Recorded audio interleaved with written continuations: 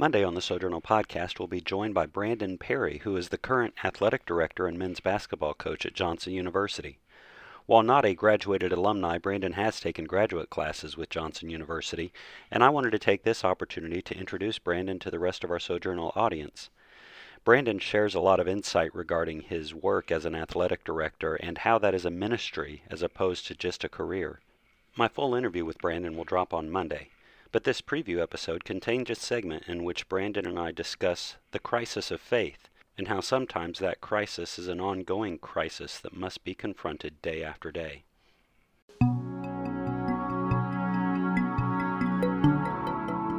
So, in your faith journey, both going to Milligan and at Milligan, was there ever a point at which you encountered a crisis of your faith, or when did you possess faith that's truly yours and not just the faith of your family? That's a great question. I feel like a lot of my faith journey has always been crisis, to some degree. I went through a pretty difficult, like our family was a broken family. My mom and dad divorced when I was a junior in high school. And there's a lot of stuff that just comes with that, know, and it took me a long time.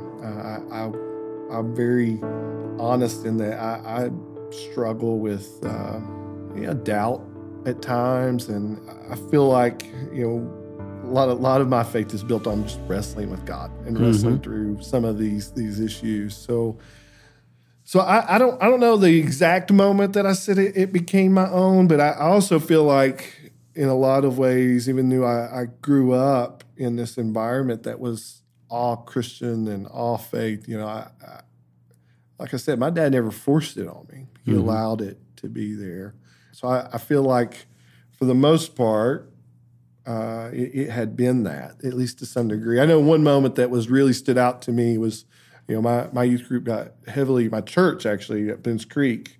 I was there from 2005 to 2013. We got heavily involved in a mission in India, which was kind of cool. I decided at one point, it's like, man, I have a lot of upper class kids in my youth group. We need to do something that's outside of ourselves, so it isn't so self-absorbed. And we decided to take a semester and do this tithing program. And my kids, basically, we broke it up into these small bites. And that group of youth group kids in 3 months' time built a church in India, about $10,000. Wow. That they ended up raising, which was pretty amazing. So we sent that money over. And then I went to India and did the whole dedication service in this church, which was incredible. But I think, one of the struggles that I had coming back from that is I began to recognize that a lot of my faith was tied to my geography, and that was, I think that was really, really hard for me. And, I ended up going to India twice, and both times coming back just thinking, wow, is this really mine, or is this, something that just, I don't know, just came about because of where I live and my circumstances and who my dad was in particular. Like, is that the reason I believe these things? I think that was a struggle. I also remember a time in college, I think anybody that went to Johnson or any school like Johnson or Milligan probably had these moments where you sit through Old Testament and you start hearing things that you'd never heard before. And it's my dad and I remember I went home and I don't know why we did this, but we laid down. We were like laying down in the kitchen floor for some weird reason. I have no idea why. We were doing a work project or something. And I just started talking about like these things I had heard, theologically that I'd never heard before with my dad, and saying, I don't know how to make sense out of this. I don't know. That's a pretty powerful moment for me. So I find like all these little time frames that have like shaped who I am and made a pretty big difference in where my faith has gone. That's really interesting. Yeah. So, oftentimes we talk about cultural Christianity and we say that essentially what that means is, I'm raised in a Christian nation. Sure, I'm a Christian, without really knowing what that means. Right. But in your case, when you talk about cultural Christianity, it's you were culturally immersed in what would be an authentic practice of faith. Yeah. But the personal heart transformation of that was incremental. glimpses of God through the ages. Oh yeah, without a doubt, I think so. I think there's just, I think we talk about this a lot. I think one of the most powerful things that happened, I tell this story constantly. I actually tell it a lot in recruiting, is when my mom and dad split. One of the things that happened for me was a guy he was one of my youth workers at the time, and from the time I was 16 until I was about 21. Every Wednesday night, I went to, his name's Troy Rumley. I went to Troy's house, and we had dinner, usually about 2 to 3 hours. We would watch Whose Line Is It Anyway, back in the day. And I typically would sit in the floor and play Candyland with his daughter, right? For years, I did that. And I think at the time you don't realize like how powerful those moments are. But for that 3 hours a week, like my family situation was normal, and that was a huge thing for me. Because the reason I tell that story a lot is that, I don't remember sermons. I don't remember, I don't have this conversion story where this, moment happened where this was a big deal.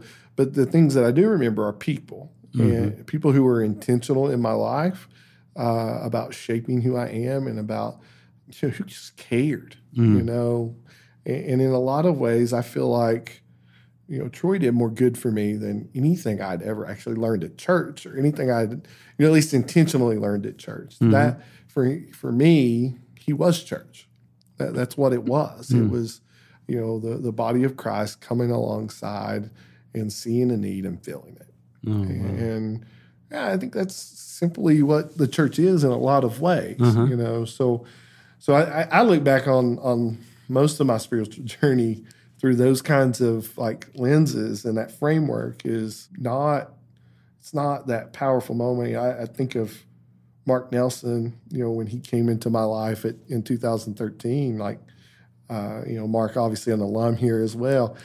Mark altered my life in so many ways. He was just the right person that I needed to come into my life at that time, in a time frame where we had moved to a new city. I'd had a successful youth ministry. I mean, I did. I felt my wife I don't think we've mentioned this yet, my wife's a doctor, so we had matched here for residency. So you match days, March 15th, or at least it was that year. You find out what city you're moving to. June 1st, you're there, And, wow. And we had I think we interviewed in, it was 12 cities. Wow. And I had jobs lined up in 10 of those. And the one city I didn't have a job lined up in was Knoxville, because Knoxville is Johnson's town, right? And I was a Milligan guy. So I had no connections in the city whatsoever. And so it's like, okay, here we go. And I showed up, and I struggled to find a job. I struggled to find like my place. And all of a sudden here comes Mark, who I would have never put us together at that time. And like his influence in my life, it's shaped, because I was on staff at his church for a little bit. And that time frame was really the building blocks for me being the basketball coach here. Because a lot of what I did under him shapes the way that we function, like philosophically now, which is pretty incredible, when you think about it. So it's these little windows, like where I think God just kind of shows up, and you don't even recognize that it's that, It's fascinating to me how God prepares each of us for separate journeys. And, he equips his church in various ways to perform various tasks. So, we're not all the eye or the nose or the ear or anything else. It's every one of us functioning in the body, right, according to how he's made us to function. And so when I think about those things in your life that stood out to you, that made you just an ideal guy to be a basketball coach, because of those close relationships you establish with, essentially this is like your this is your church. It's this small group of guys that you are nurturing and mentoring in faith and life. Yeah, as a matter of fact, we even talk about that team-wise. I think it's really weird when you look at sport as an outsider, and I would say all fans are outsiders, right? To some degree. And all of us like look at it through this lens and we think we know what's going on, but really there's more happening in the background.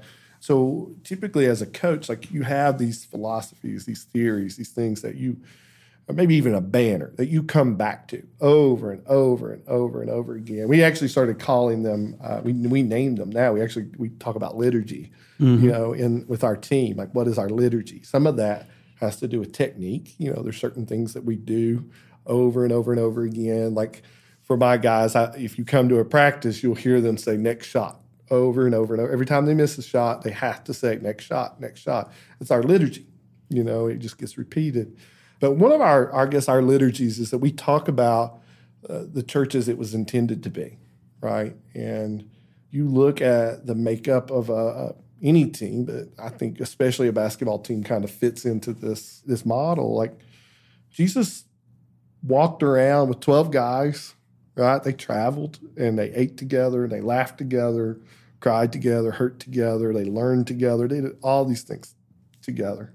It's essentially what we do.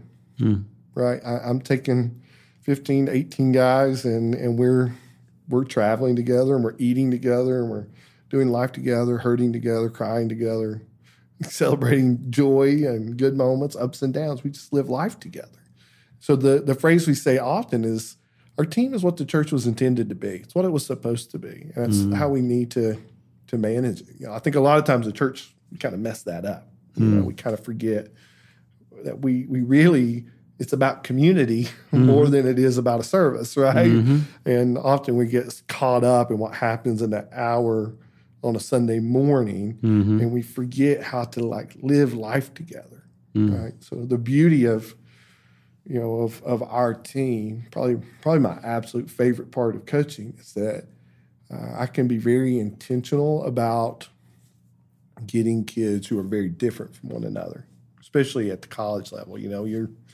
I can go out and get kids anytime I want, right? So it's if I'm very intentional in that recruiting process, I'm going to have kids who are from the inner city, and I'm going to have kids who are country. I'm going to have kids who are white and kids who are black. I'm going to have kids who have high economic standing and others who do not. And now you bring all of that difference together and you figure out how to live life together. And often I think in church, we avoid that. We want sameness, conformity, right? And so for us, like a big part of what we're trying to teach through sport is like, you can be different and you can worship together. And it's okay. It's perfectly fine. That's so cool. And lest anybody who's listening to this podcast who is a church apologist that, we have it right in the way that we do church today, lest they think Brandon's just a basketball coach who doesn't know what he's talking about. You were a church minister as well. Yeah, 18 years total. So it's been a lot of times. I was 3 years as a senior pastor in Knoxville. That's when I ended up at this job at Johnson. 15 years total in youth ministry. So yeah, it's not something that I'm just kind of speaking into and didn't live out. No, I've done as much ministry as just about anybody, even though I'm still fairly young, I guess.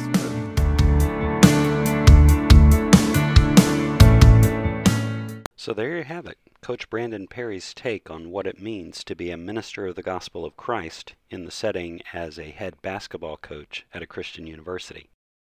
I hope you enjoyed this brief episode of the Sojournal Podcast, and be sure to tune in Monday to hear Brandon's full episode as we dig into life and what it's like to be a basketball coach. Thank you so much for listening.